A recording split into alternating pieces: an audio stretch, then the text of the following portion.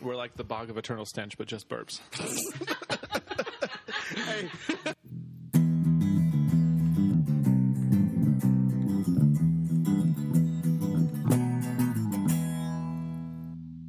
Welcome to The B-Listers, a podcast about movies. Each week, we'll discuss a different movie, whether it's a new release or a silent film from almost 100 years ago.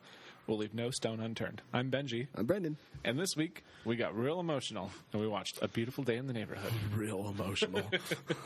So this was our winner of our first ever poll. Yeah, I was pleasantly surprised at the reaction that we got from it. The reaction, but I was a little... Okay, so part of you gets a little bummed when your choice doesn't get picked, which is okay, because that's the whole point of it. Yeah, and we're still going to do it. We're still going to do it.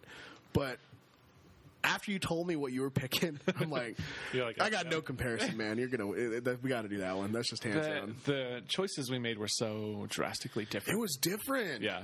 And so I got to say, I did not see this until now. Yeah. Like, this is one until that you just watched it. Which is that's most of the reason I chose it. Yeah. And it came out. I knew the importance. We knew the importance. Yeah. I don't know what stopped us. Yeah. I kind of have a feeling it was like a subconscious little thing that's like, careful. You know what I mean? Yeah. Like you knew it was going to be something that would make you emotional. Yeah. And then once I heard that, because not only did you, but everyone was saying it was like, because it was up for a lot of Academy Awards or a lot of awards. And what surprised me was that Tom Hanks was up for supporting. Yeah. And that's what really kind of threw me a loop. Yeah. And then once because you thought it was going to be mainly about him.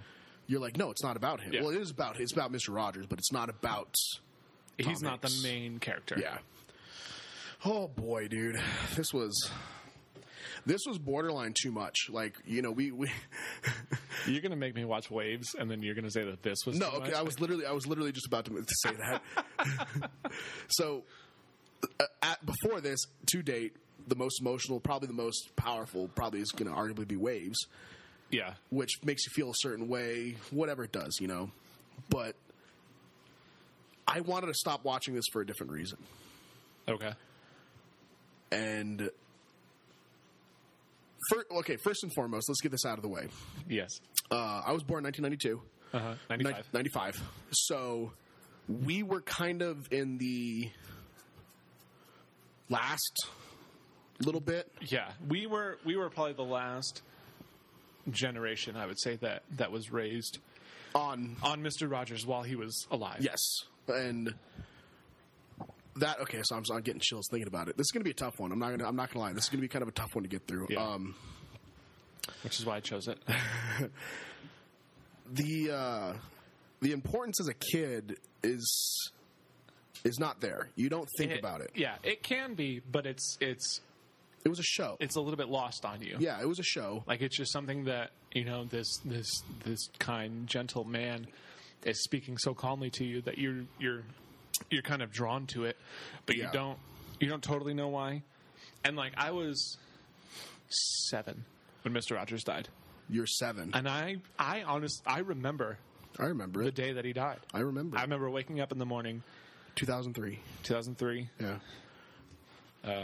February 27th, 2003. Yeah.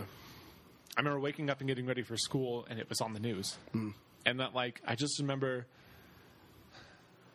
I want to say that he was like the first, I guess, celebrity you could say that died that I was like. You honestly remember? I was aware of. Yeah. Like if any other celebrity had died and I heard about it at that age, I would have been like, I don't know who that is. Yeah. But Mr. Rodgers, I was like, whoa. Yeah. And I remember it just kind of, I wouldn't say I was sad all day, but it affected you. Yeah, it definitely affected me just for that day, and then after that, it wasn't like that big of a deal. I mean, at 7 years old, it's definitely. But the significance is the fact that you felt something at 7 years old. Right. I remember when it happened. You would have been 12, 9? Almost 9. God, my math's horrible. No. 11. Almost 11. My math is so bad, apparently. I just remember. I remember waking up and, of course, back in that day, you see things on the news. You don't read the internet. We weren't on our phones. Yeah. We're doing all this crap. And it was the whole like expose on like, you know, Fox or whatever news NBC, outlet. whatever it was, and everybody was talking about it. You know, you flip through. It was hard not to. Yeah, and you have all the pictures. It was like what he meant. I just remember seeing all the overwhelming news stories. Right. And I have to say, like, I don't think it really affected me. I don't think it really kind of hit me as hard. Yeah. I mean, I've always been, like... I'd say I've always been... I mean, I don't know if I'd say always, but within the last, like, 5 years, maybe not. Just because of who I've grown to be. But as a child, I was very emotional. Yeah. Yeah. Knowing you, I can contest to Yeah. that. It's definitely... you have a tougher shell than a lot of people. I like to say I have a tougher shell than a lot of people until you get to know me. For sure. But of course, if you live with me, you know, Steph can say that shell is really not that thick when it comes down to it. I mean, Lee would probably say the same for me. It's just, you know, the things we put out there. Yeah. But I didn't, I guess, okay, I'm going to lead into this. I didn't realize how important this show was to me. Until pretty recently? No, until watching this movie. Yeah. Oh, really? And it's really overwhelming. It was. I have so many memories and so many just watching the show. Like everybody has that memory. Yeah, it's one of those things that you don't really realize until you like sit there and you think about it and you watch this movie. Because it was just a part of your childhood, much like many other things. Yeah, it was and a part of your childhood. Like you go and you watch this movie and you see the effect that he actually had on people, and you're like, oh, yeah, I do remember. I remember everything. And I think those opening 5 minutes, 10 minutes, right? It sunk. Yeah. So last night, because I watched the first time last night. We were cooking dinner pretty late. Yeah. Had a couple drinks. Kind of, I think both me and Stephanie subconsciously kind of knew what we were getting into. Right. So we kind of took that extra shot. We kind of took that extra beer. You use the alcohol as like an extra layer of I don't ever recommend doing because... Especially not for this movie, man. For me and Stephanie, it just brings out the emotions even further. But we sat down, started eating, started it, and I think, what was it, Steph? It was like maybe 20 minutes in, I actually stood up and walked away. Yeah, we paused the movie 4 times. Wow. The first, 20 minutes after the beginning. Was it when he, opened the little cardboard window and you saw Lloyd's face? So when you saw Lloyd's face and it stopped, I think that was the second, when he gosh. Neighbor. We were like, no. Yeah. So when he first walked out. Oh, man. And, my mind. This is the best. Exactly what I wanted to happen for this movie. So cool. I know. My mind's all over the place right now. I figured it was going to happen to me eventually, so I just had to get it out there. Yeah, I had to get it in there. You got to do it first. So the first we paused it. We paused it multiple times within the first 20 minutes. Yeah, but those were initial pauses of just overwhelming feelings. Yeah. But it got to the point I think it was the second time you see him in the show, the second time you actually see him start acting in the show, I had to stand up and walk away. Yeah. And we didn't pause it. We didn't do anything. And I stood up, and it was it wasn't like I was trying to control myself from crying or anything, but it was just this extreme, what am I looking for? Nostalgia? Probably nostalgia, and it was probably a box that hadn't been opened in probably 20 years. 20 years that just opened up. Like a process. Yeah. Yeah. And it kind of clicked me, and I'm like, I watched this show more than I realized, and I took so much stuff from this show that I didn't realize. Yeah. And can we just say how amazing Tom Hanks is? Tom Hanks is great. I will say, though, it is a little jarring watching this movie and then going and watching an episode of Mr. Rogers' Neighborhood.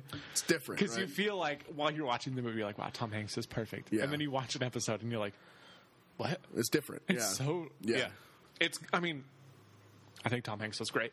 I think he was incredible in this role. Yeah, I think they were really trying to just capture the sincerity and how much this show mean to him. Mm-hmm. And how I never thought throughout the entire movie that he felt like it was a show. Right. He never did. Right, which is, I think that was probably true to real life as well.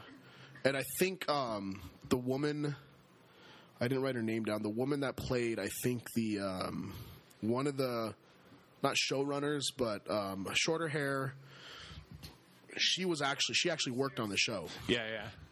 She actually worked on the original Mr. Rogers' Neighborhood. Uh-huh. So to have, and I didn't realize that till afterwards doing some research, that they pulled in a lot of people and a lot of things from his life. Right. You know? One of the things that kind of stands out to me right away was his handler, I forget his name, the one that's always with him. Oh, yeah. Huh? His, like, assistant? His assistant, the dad from Veronica Mars. Mm-hmm. He's also in Galaxy Quest. And Penny Dreadful. Yeah. He said something to Lloyd. Yeah. After he met him for the first time, which was, what was it? I don't know if you put this quote down. Okay. Whatever he says to Lloyd after he first meets Mr. Rogers, and he's kind of taken back, and it kind of solidifies what Mr. Rogers is and who he is. Right. Which is why he's doing what he's doing. You know, it was something about humanity, and that Lloyd hasn't seen that yet. That's what I'm looking for. You don't really care for humanity, don't you? To Lloyd. Yeah. And he said he read everything that he could. That kind of painted the picture of who Lloyd was, and who Mr. Rogers was. Yeah. You know, he's not just doing this for the kids. He's doing this to make an impact in everybody, and the concept of love. Right.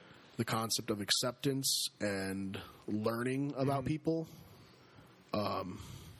Yeah, man, that hit me pretty hard right there when he said that. The whole movie is just kind of a heavy hitter. It really is. It's the amount of like real stuff that actually happened that they incorporated in the movie was also kind of incredible. Like that whole tent scene, right? Yeah, the whole tent scene when he was trying to put up the tent while Lloyd came in. Yeah. That was like a real thing that happened. On the show, they ended up like cutting to an actual clip of him like with the tent already set up. But they showed the clip of him like struggling to do it on like an episode of like David Letterman. Okay. Back in the day, that Mr. Rogers was on. Like he was a guest, and they showed that clip. I thought it was really cool that they did those archive scenes. Yeah. Really well. Mm-hmm. And you can do that, especially nowadays. Right. And especially with older clips. They had Arsenio Hall. Yeah. And Oprah Winfrey. And it was flawless. And there was in between those two clips, there was a clip of him just talking. It was like an old, like black and white. It was on like black and white film, and you can find that clip on YouTube of like Mr. Rogers. He was like playing the piano. Yeah, and he just like leans onto his piano and just starts talking. Yeah, and that was that clip that they used. Yeah, around when this movie came out, I think before it came out, I was in like a weird, like big, like Mr. Rogers obsessive phase. Okay. So I read a book about him. I listened to all these podcasts about him. I watched I don't know what it was. I think it was just because politically we're in a real tough time. For sure. And I was having a hard time like seeing the positive in the world. Oh, I think I just needed something to help me with that. Yeah. And that doing all that definitely helped. Which is exactly the purpose he was doing this was. Right. No, absolutely. There's a podcast I listened to on Spotify that was made by the people at iHeartRadio. Yeah. Called Finding Fred. And that's the only time I've ever listened to a podcast that actually like had me in tears. Because it was just this guy just talking about Mr. Rogers and all these like real life things that happened. Yeah, that was the clip you just showed me, right? Yeah. And it was, gosh, it was just so powerful. I guess I never really grasped how much he actually was willing to put out there to change things. Yeah. And like I said, we've all seen the show. What stands out to me right away that I can pull from memory is the King Friday the 13th. Yep. And Daniel Striped Tiger. The puppets. Yeah. And then well, the funny thing about the puppets is that when I was a kid, they were just puppets to me. Yeah. But it wasn't until probably like a year and a half ago when I was like, oh, Mr. Rogers voices the puppets. I knew that later on, but of course you don't know. You're not thinking. It wasn't one of those things that I knew as a kid. Yeah, it was like this weird realization that I had as an adult, and I was like, "What?" Now that you mention that was probably one of my favorite scenes. Is Lloyd first seeing that and seeing him talk as Daniel, and you see Daniel, and it's an amazing shot. It's an amazing editing process that they focus in on this puppet, has this voice, has this talking, has this character, and you pan down, and you just see Rodgers down there. Yeah, just reading the script. Just reading the script. But it's so natural to him. Yeah. And it's like you can tell that this is a character within himself. Right. Well, and if you listen to like interviews with Mr. Rodgers, he talks about how each puppet that he voices is like a different part of him. God. Like Daniel Striped Tiger was like all these emotions that he felt. All the puppets were all emotions that he felt that he didn't know how to portray, so that was how he did it as a kid, was through these puppets, and that's why he incorporated them into his show. God, man. Yeah. I just want to say, I know that this is where my mind just went, is can we just admire the fact that this man that had such a grasp on the concept of childhood and kids turned out 100% completely wholesome. Yeah. And loving. There was nothing ever bad that came out about him.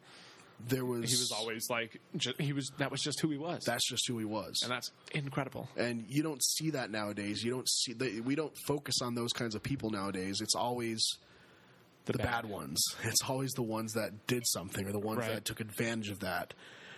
Most notably, Elmo, in my opinion. Yeah. Which was Michael such a Flash. big gut punch when I found that out when that came out. Because of course I'm a Sesame Street kid. Right. I think most of us in this room are Sesame Street kids. To this day, I can still sit down and watch Sesame Street and love it. But when you see Elmo, it's like there's this subconscious It's like disconnect. Mm-hmm.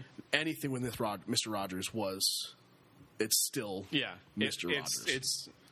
It's always going to stay that way. It's always going to stay that way. There's nothing ever bad about him that's ever going to come out. Yeah, and just the songs, which he wrote, the all of movements that you don't realize you remember so vividly. Yeah. How he switches his sweater, or he comes and takes his coat off, puts his sweater on, then he picks his shoes. I remember him opening up, and all the shoes that he had, and he always picked a different pair, sat down, took the time, looked at you, and it's just overwhelming, man. Yeah. It just really is. The funny thing is that most of the reason he changed his shoes was because the regular shoes that he wore were too loud for that set. Oh, so he switched to shoes with like rubber soles. Yeah. So they just incorporated that into his little intro and outro. I thought it was really interesting that they casted Chris Cooper as Lloyd's dad, which, I mean, in the beginning you're like, oh yeah, this is a typical Chris Cooper character. It's the same. It's the same guy he's always playing. Yeah, he's always typecast as that same type of person. That was out of left field for me. Yeah. Was why he's trying to reconnect with his son, which they did it. That whole scene, been there, done that, man. That whole scene when he comes in and he shows up uninvited, has dinner. Oh yeah, and you find out what's happening. Mm-hmm.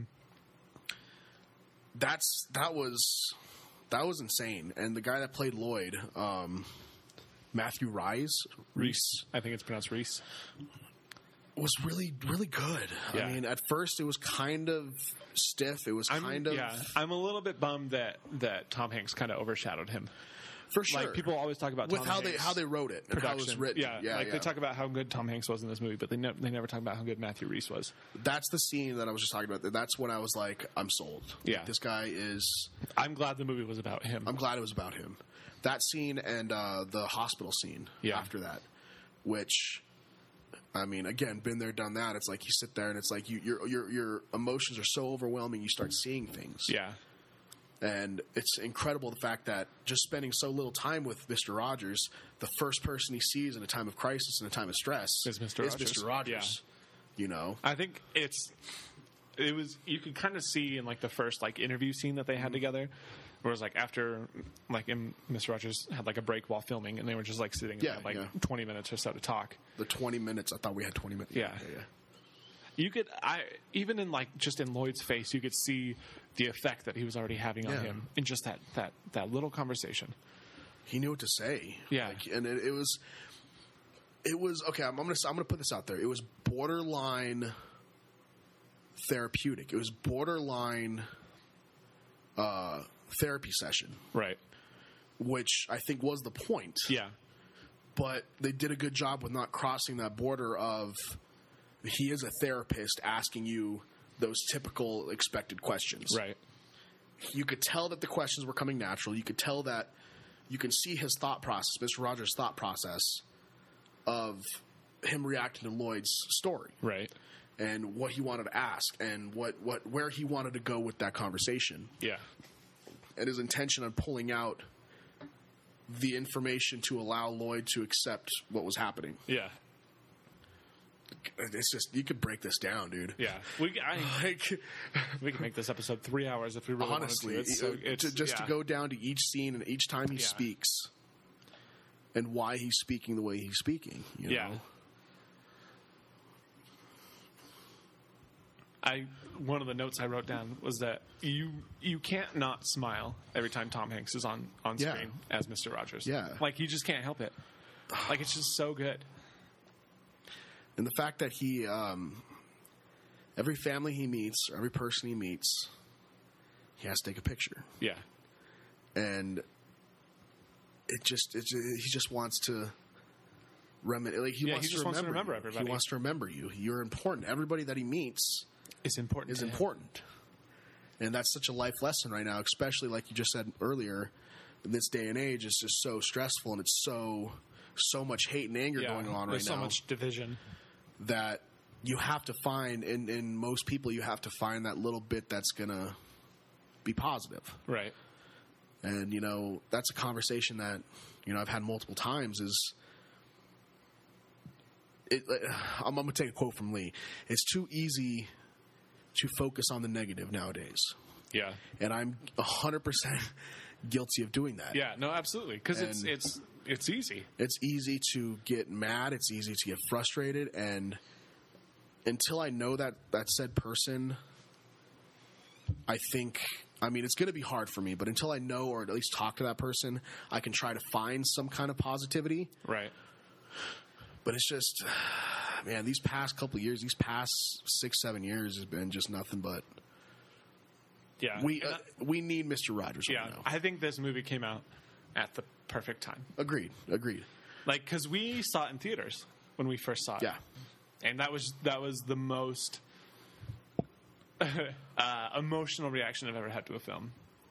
Wow. Like, we sat there in the theater, and it was I got, a little teary-eyed here and there throughout the movie. We left the movie, and Lee's mom texted her, and she said, because we were asking her mom what she wanted for Christmas, and she said, all I want is to spend time with you guys.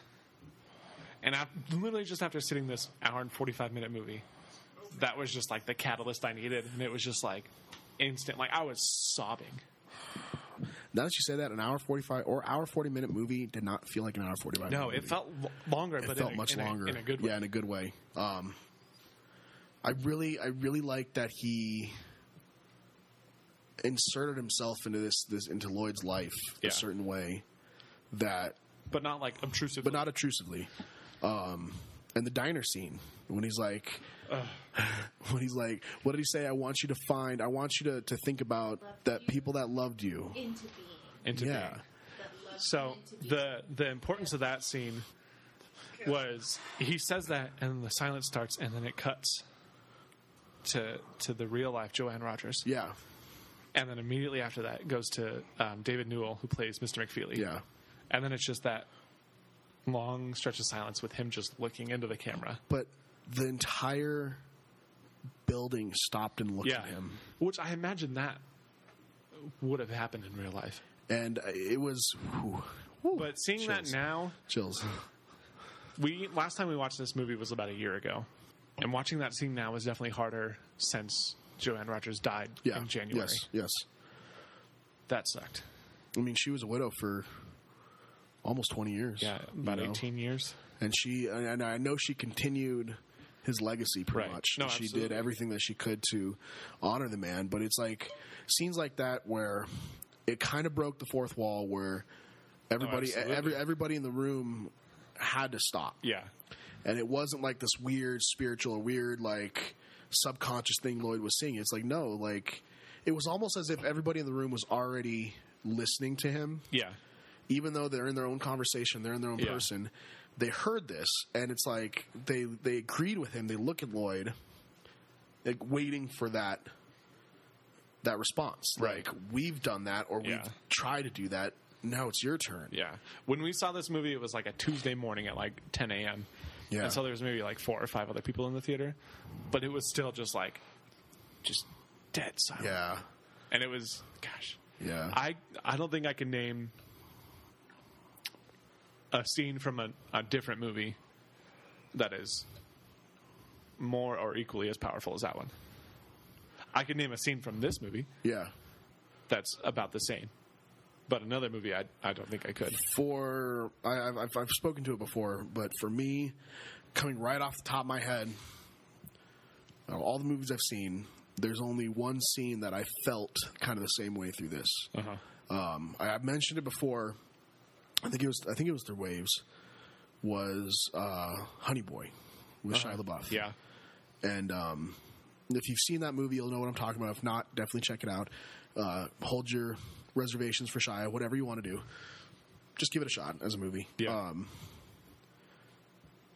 There's a scene where they go out in Honey Boy, and the therapist asks the teenage Shia, go outside and scream. Just scream as loud as you can. Let it out. Yeah. You know, he didn't say let it out, but just do that. Yeah. And he was hesitant, and he was super hesitant, super reserved on doing that. And he finally goes outside, and he just looks up, and he makes this scream. And that hit a chord that I've done. Yeah.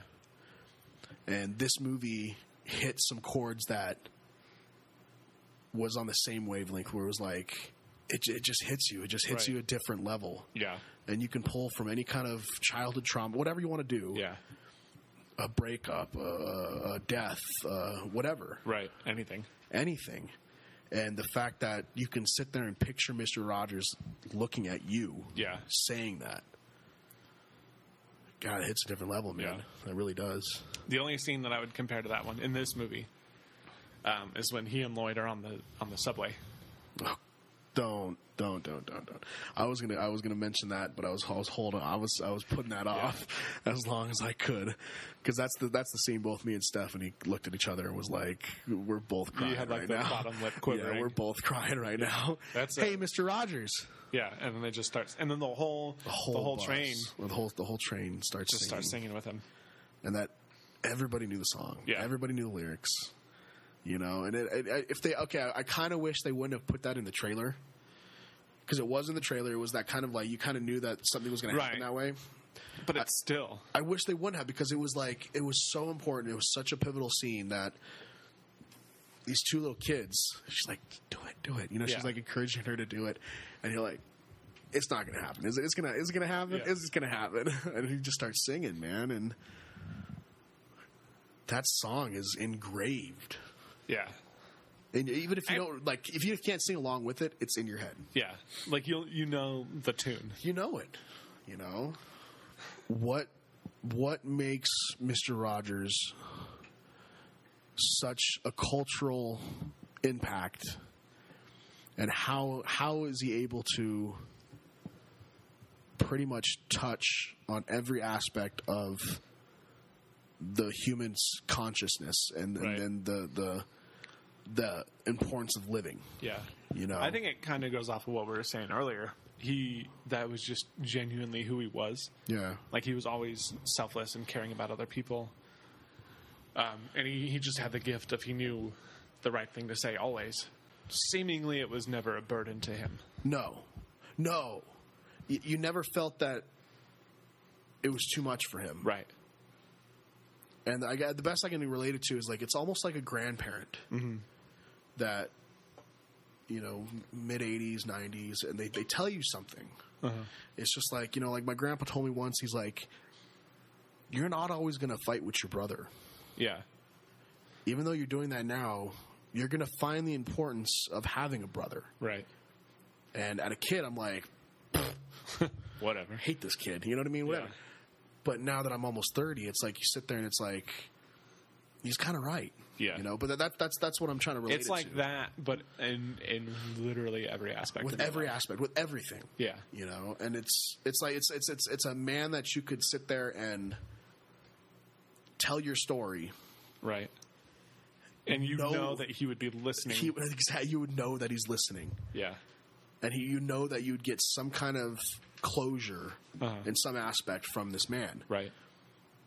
And I think Tom Hanks did a wonderful job. I think this is the most, I wouldn't say tame, but this goes back to early Tom Hanks for me. Yeah. This is early Tom Hanks. This is like, you know, Life is a Box of Chocolate. Like that this Forrest is Gump. Yeah. But it's like, because he's definitely shifted more towards seasoned actor. Yeah. Everything that he does is almost like a step up from previous roles. He's always trying to one up and make himself. Yeah. And this role, gosh, I don't know, because it's almost like he was trying to step back, but still stole the show. For sure, dude. I completely agree with Yeah. that. Like, I think this is, probably one of the first Tom Hanks movies I've seen where he wasn't like the main character. Yeah, yeah. You know, and you don't see that because, of course, you bill somebody like Tom Hanks. It's like he's your top billed actor. Yeah. He's going to be the one on the number one. Which I was a little disappointed. I think they should have embraced the fact that Lloyd was the main character more so than they did. Yeah, I think I believe I knew going into it that Mr. Rodgers there was talk. No, there was talk saying that don't like go into this expecting. It him was to be the about main this character. magazine article that came out in 1998. But I'm talking about first build. I'm talking Right. about cover. That's true. Yeah, he definitely got first billing. He like I think they could have given Lloyd the Matthew Reese his time to shine. I mean, they in the movie they did. In the movie, in like advertising they didn't. But I think it would have been a little bit more successful if that was the case, in my opinion. I think it would have been less successful. Really? I think them using Tom Hanks as Mr. Rogers for they're like, using it. advertising. Yeah, they're using it for. I think that's the reason behind its success. Like it's got. I don't remember the exact Rotten Tomato scores, Yeah. but they're both in the 90s for the critics and the audience. I guess I'm rooting for the underdog. I like when they put the underdog up there Yeah. first. You know? Matthew Reese is great. He was great. I don't know if I've seen anything else that he's been in. I remember looking at his IMDb page and I didn't recognize anything. Yeah. As far as I'm aware, I've heard really good things about the show Perry Mason. That he's the Perry main Mason. character. Yeah, that's right. But I that's haven't right, watched that's it. right. I'm sorry. I kind of want to double back to Chris Cooper. Yeah. So we're talking about actors here. I'm a big Chris Cooper fan. I love everything he's in. Yeah. As we said earlier, he's very typecast. But Typecasted. There's a reason But for he's that. freaking good at it. He's so good in every freaking role good that he at it. plays. The second half of the movie really shined for him. Yeah. And the concept of loss, the concept of death. I know two people in this room have faced that probably more so than me and you when it comes down to the fear of losing somebody. Yeah. And seeing that on the other end of it Yeah. was pretty hard to see. Yeah. You know, to be able to put your differences aside, put your anger aside. And I think Chris Cooper was I think this was his role. Yeah. I think if anybody got an Oscar for Best Supporting Actor for this movie, it should have been him. It should have been him. That whole sequence in the last little bit on his deathbed. Yeah, when it's my favorite sequence between him and Lloyd is when Lloyd wakes up in the middle of the night to feed his son, and he goes and ends up sitting with his dad. Yeah. And it's like 3 a.m. Yeah. And they just have this talk. They have the talk. And for the first time in the movie, they tell each other that they love each other. Yeah. Because of who? Because of good old Mr. Rogers. Mr. Rogers. But seeing that whole when the whole family's there. Yeah. And what they're talking about, they're like, we're going to go on a vacation. Yeah. You know, we're going to go on the beach. We're going to lay on the beach. And you hear, he just perfect Chris Cooper, just like, I'm already there. Yeah. Like he lays back and it's like you can see, you know, experiencing my grandfather's passing more recently, my grandmother's passing more recently than I would like to admit.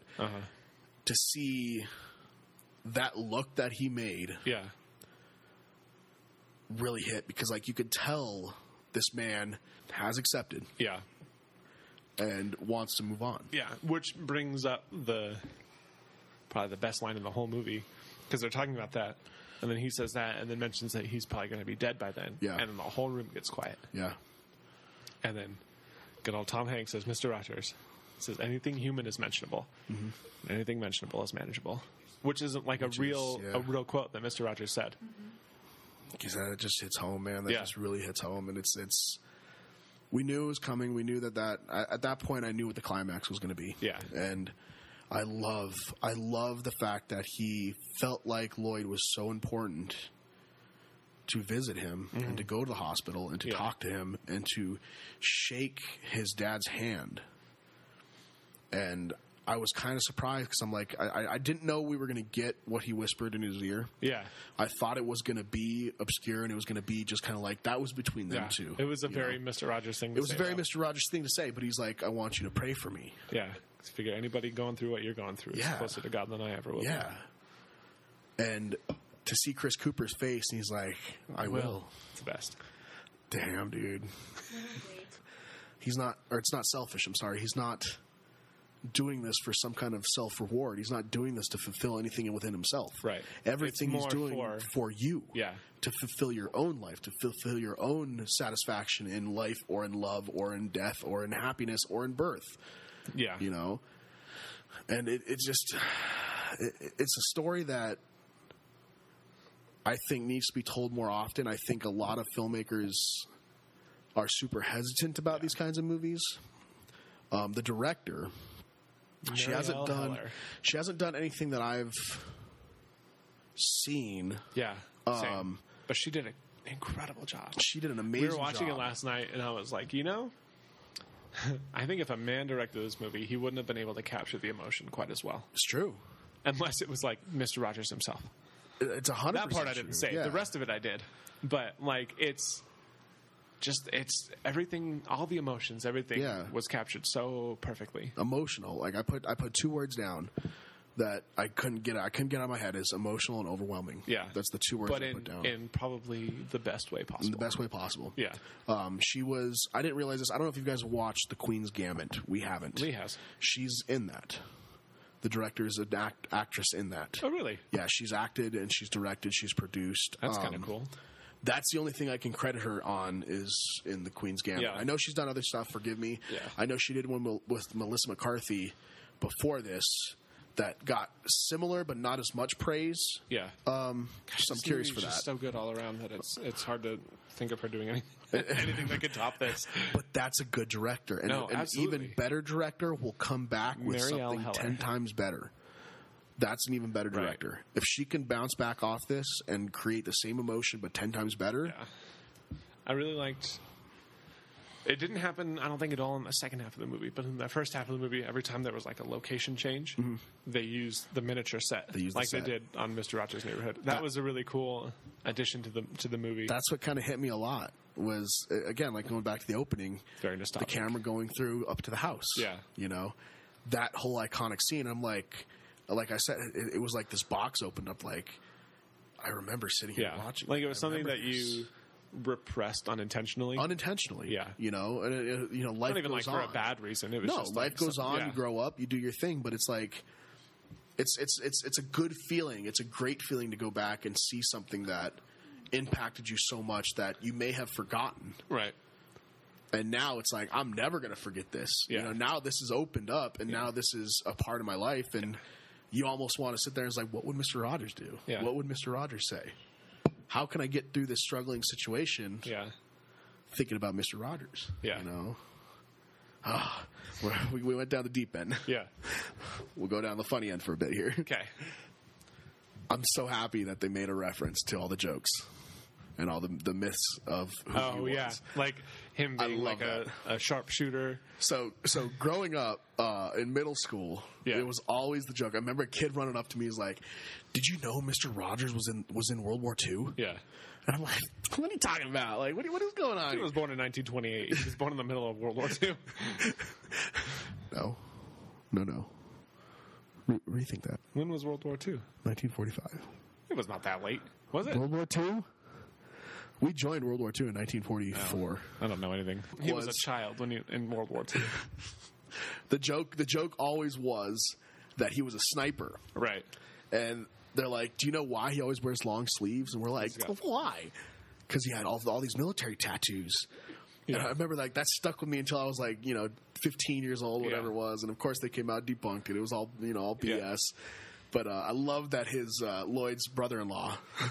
What did he say? He's like, didn't you serve or something like that? True that you're a sharpshooter? You're a sharpshooter. So I love that they kind of played off that a little bit there, because that was a worldwide known kind of myth about Mr. Rogers. Well, especially like in '98, Mr. Rogers was only on TV for a few more years after that. Yeah. So it was like, obviously it had been a rumor that had been around for a while. Oh, for sure. Like before we started this, I didn't realize that I saw the scene in the movie, but I didn't realize that he started in the late '60s. Like I knew it had been running for a while, but that long. Yeah, It's funny if you watch like some of the early episodes, because they're in black and white. Yeah, and he had like pitch black hair. And so it's like, it's not at all, and the set is a little bit different. Yeah, and so it's just like, it's so different, but it's hilarious. But hearing that train come through, I mean, oh god, the trolley, and I love that the not hallucination, but the dream sequence that Lloyd had, where he was in there, and he was puppet size, and his wife comes out, and his wife's the one that talks. Yeah. Did you notice the first dream sequence that he had? Because there was like two parts where he was dreaming. The first one, he's like envisioning like all these different clips from Mr. Rogers' Neighborhood, and then there's like a split second where he sees Mr. McFeely, and he says, "Speedy delivery." That was the real one, right? No, it was Chris Cooper. No, the guy that plays his dad in that one short little clip. No. Yeah. I didn't notice. We watched this movie 3 times, and I noticed it just last night. Just in this one little clip while he's dreaming, I was like, I rewound it, and I was like, his dad is Mr. McFeely in that dream. Well done, freaking movie, man. Yeah. Well, and it's so subtle, because one, he's got like the whole postal worker outfit on with the mustache and like the long hair. That's probably why it didn't click to me. It's so fast. It's so fast that I didn't notice it the first 2 times that we watched it. Dude. And last night I was like, whoa. That was really well done. That was really well done. Also the actor that played Mr. McFeely in the movie, and the one who played Lady Aberlin in The Neighborhood of Make Believe, the movie, they looked and sounded identical to the people. Well, I thought that he was in it. The guy that played Mr. Just McFeely. in that one scene. Just in the one scene in the restaurant. That's right. Okay, no, you're right. So going back to cool things about the movie. Yeah. In the scene where they're in like the theater with a string quartet. Yeah. Maxine Roach, she's one of the members of that string quartet. She was actually on that episode of Mr. I had a feeling. Which was so, you can find it on YouTube. Just the full episode. It was too much focus on this person. Like there was like, this is gotta be. She was in the original episode that actually aired. It was a little bit different than what was in the movie. It was just so like. But I just thought that was really cool that they were like, they found this woman. Yeah.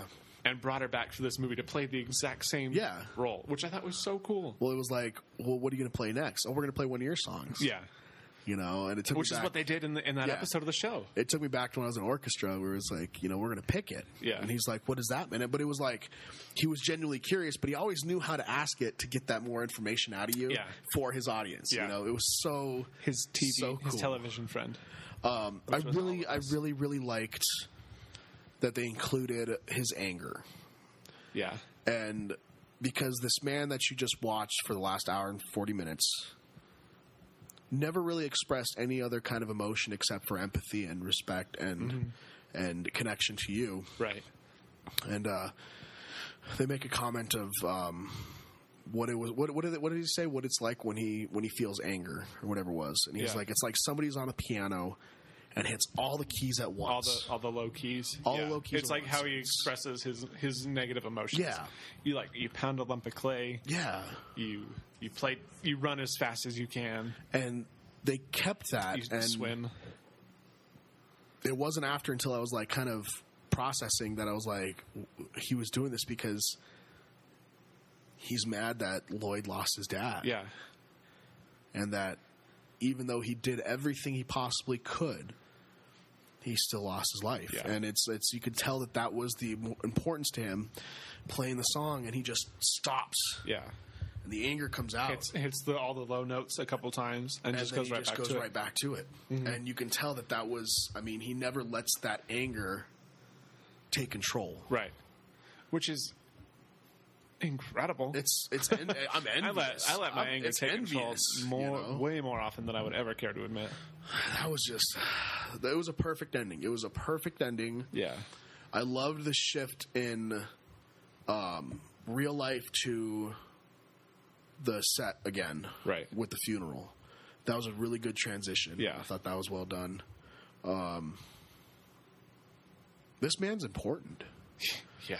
This man is extremely important. And, I mean, if you're one of the few that never grew up with this man or never have seen anything... It's not too late. It's never too late. Yeah. You said the original show's on Hulu, right? There's a single season from like the mid-'70s on Amazon Prime Video. Okay. It's like season 7. I think it's in like 73 is when it takes place. YouTube it. Yeah. There's full episodes. There's full episodes on YouTube. They're 28 minutes long. YouTube them. It's a kid's show. Yeah. But like we just said earlier, like I could sit down and watch Sesame Street at 30 years old. There's an episode that Mr. Rodgers wrote one night. Yeah. Right after Bobby Kennedy was assassinated. Oh, wow. And a lot of it, there's a scene in the Neighborhood of Make Believe where Lady Aberlin is talking to Daniel, the striped tiger. Yeah. And he's having her blow up this balloon and let the air out. And he keeps having her do it and having her do it. And he's like, what happens if you blow all your air out? And she's like, well, you can't. And she explains to him why. And then Daniel just goes, what does assassination mean? And it's like, I just got the goosebumps just saying that. Because it's one of those things. It's a kid's show. And they just said that. Like, they cover heavy topics. It's one of those things where he knew that all these people were talking about it, like parents and like teenagers and all these, and like adults. And these kids are left out. And yeah, these kids are just sitting there and they don't know what's going on. Yeah. And they don't know why all these people are feeling this way. Yeah. And so a lot of that, the reason for all these things is just to help kids feel the emotions that they're feeling and understand. Express them in healthy ways. Yeah. You know?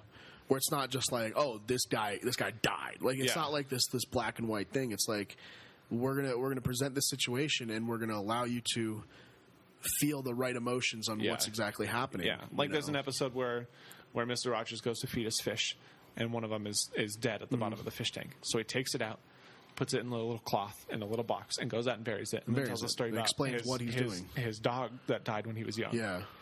And how he was sad and how it was okay to feel those emotions. Wow. And it's watching things like that you realize why he was so important. Yeah. And still is. Yeah.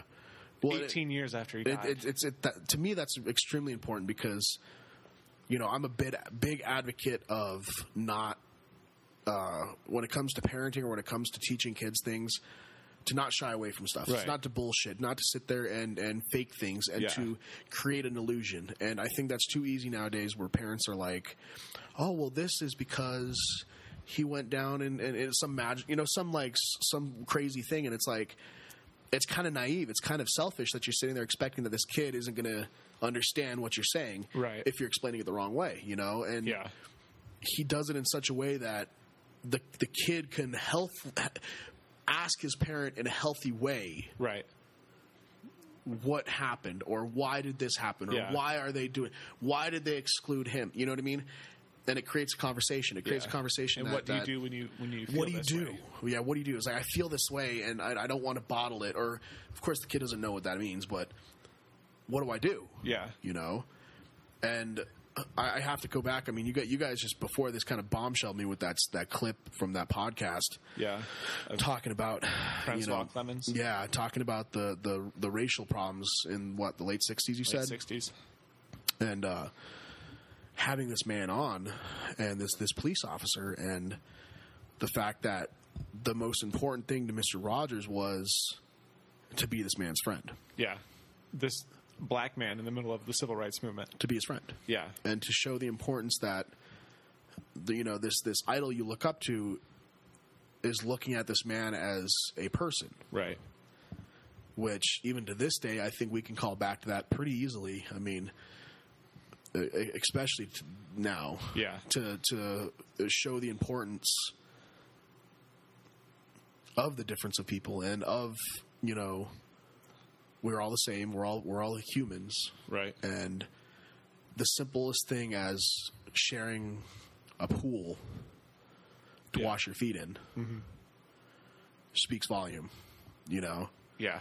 And, speaking as an Asian American in this day and age, which is probably one of the scariest things I've probably ever experienced. Yeah.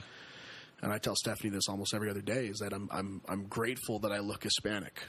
Yeah. I'm grateful, and I never thought I'd say that. Yeah. That sucks. And to be on the receiving end, to witness these things, which every African American has witnessed since the birth of the nation, puts things in perspective. Because we've all in this room have always been so open and so loving and caring, right? But seeing Rodgers and all this was just overwhelming. Just to feel that, and I encourage everybody. I mean, listen to that clip. Go watch it. Yeah. Go experience that. There's a podcast called Finding Fred, for those of you who don't know. That was just a guy just talking about Fred Rodgers, and he interviews a bunch of people. Some people that have worked with him, some people that were influenced by him growing up. Which a lot of people. A lot of people. It's not very long. They're like 30 to 40-minute episodes. There's maybe like 8 of them. It's very good. Yeah. There's some really good stories on there. If you just want to just educate yourself, that's, it's the best thing you can do. Yeah, it's a really simple way to, you can listen to it while you're going to work. If you're asking why or asking how or asking what you can do. Yeah. This is probably the best way to do it. This is the best way to do it. Yeah. I mean, we there's sitting and watching every episode of this show, watching all the interview clips and everything with him. But I think this is a good episode to kind of touch on some real stuff too, and kind of, express both, yours and I's opinions and beliefs, and of course, if you disagree, that's your right. Right. But in this household, in this Quantum of Solace, we love everybody. We love each other. We love life. We love people. Yeah. And we find the little things in life and in people that we can relate to and stuff. And Mr. Rodgers is the epitome of that. Yeah. And it's hard not to feel any kind of.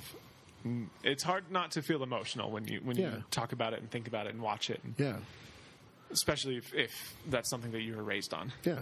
I think you hit it on the nail when you're saying that this was the perfect time for this movie to come out. Yeah. In this day and age. Late 2019. What's happening, and this is a movie that is for everybody, I think. It's for everybody. Like, it really is. Some of the other movies we've talked about, not for everyone. Let your kids watch this. Yeah, let your kids watch Mr. Rogers' Neighborhood. Yeah, just if you're having a hard time being a parent, throw this on. Especially if you're having a hard time being a parent. Yeah. I can't contest that. Neither of us can contest that right now. That's true. But they do such a wonderful job with Lloyd and being a new father on how to deal with this. And I think this was a very, very well-made movie. Well, thanks for watching it. Thank you guys for voting for it. Yeah, thank you for voting for it. This is a fun. I want to try to keep. I was talking to Benji about this earlier this week or last week. Keep polls. We're going to try to keep up more. Maybe once a month. Well, not just for the movies we're watching, just for in general. Yeah. More interactions. Yeah. Social media, all that kind of good stuff. Yeah. Next week, to prepare for the new movies that are coming out, we're going to watch A Quiet Place. Take kind of a hard left turn, because in a couple weeks, A Quiet Place Part 2 comes out, and that will be our first movie back in theaters. We're going to take a lot of left turns. I mean, I think what's really unique. We're trying to find unique things about what to do here. Yeah. We're not scared to kind of go jump around. We got to keep you guys on your toes. Yeah. I have a buddy that I haven't seen since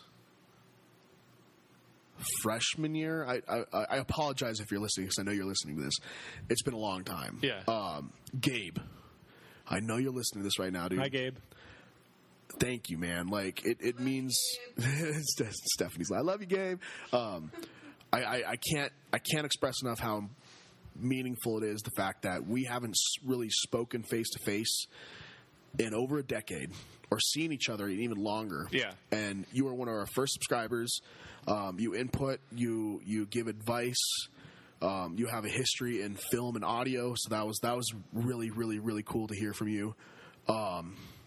Spread the word, man. Keep it up. Like, honestly, like It's awesome. that's really cool. I appreciate cool. everything. Yeah. Yeah, and I know, at this point we're still kind of like cheering. Hell, our parents are listening. Yay, Well, your guys' parents listen. Yeah, I don't think mine are. Which is fine. It's cool to know that there's people out there that we actually personally know that are giving us a shot, and keep it up, man. I mean, and I encourage, like, one thing I was thinking about the other day is reach out to us, comment, talk to us. The poll was fun. Yeah, the poll was fun. We got participation. Yeah, like people voted, and we even got a couple of DMs of people putting in their opinion on what movie. We want to continue. Which was really that. cool. That's a lot of the reason why we're doing this. I think I know you're on it a lot more than I am. I know Gabe was one of the ones that responded to our Spider-Man post. Right, it means a lot. What one thing are we going to do to bring ourselves a little bit more like Mr. Rodgers? What are you going to do within yourself? Or oh gosh, that's a hard thing to do. That's a lot to live up to. Okay, so for me, I've already been kind of trying to do this at work. My place of business that I work at still requires masks, which is really difficult to convey emotions or excitement towards other people. Right. It's pretty tough. I've been trying to work on my overall smile face, if is that cheesy as enough as I can smile with that. your eyes. And I've noticed a difference. I've noticed that if you make that conscious, like, wider smile, people notice it. Yeah.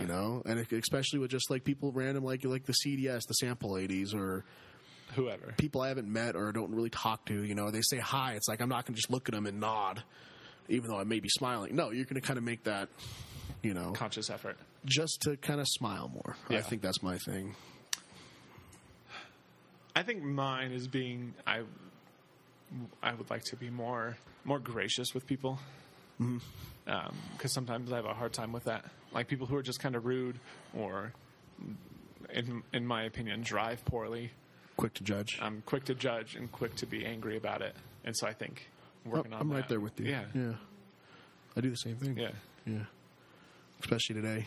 All right, Steph, what are you going to do this week with Mr. Rodgers? It's going to bring you closer to Mr. Rodgers. Go swimming every day.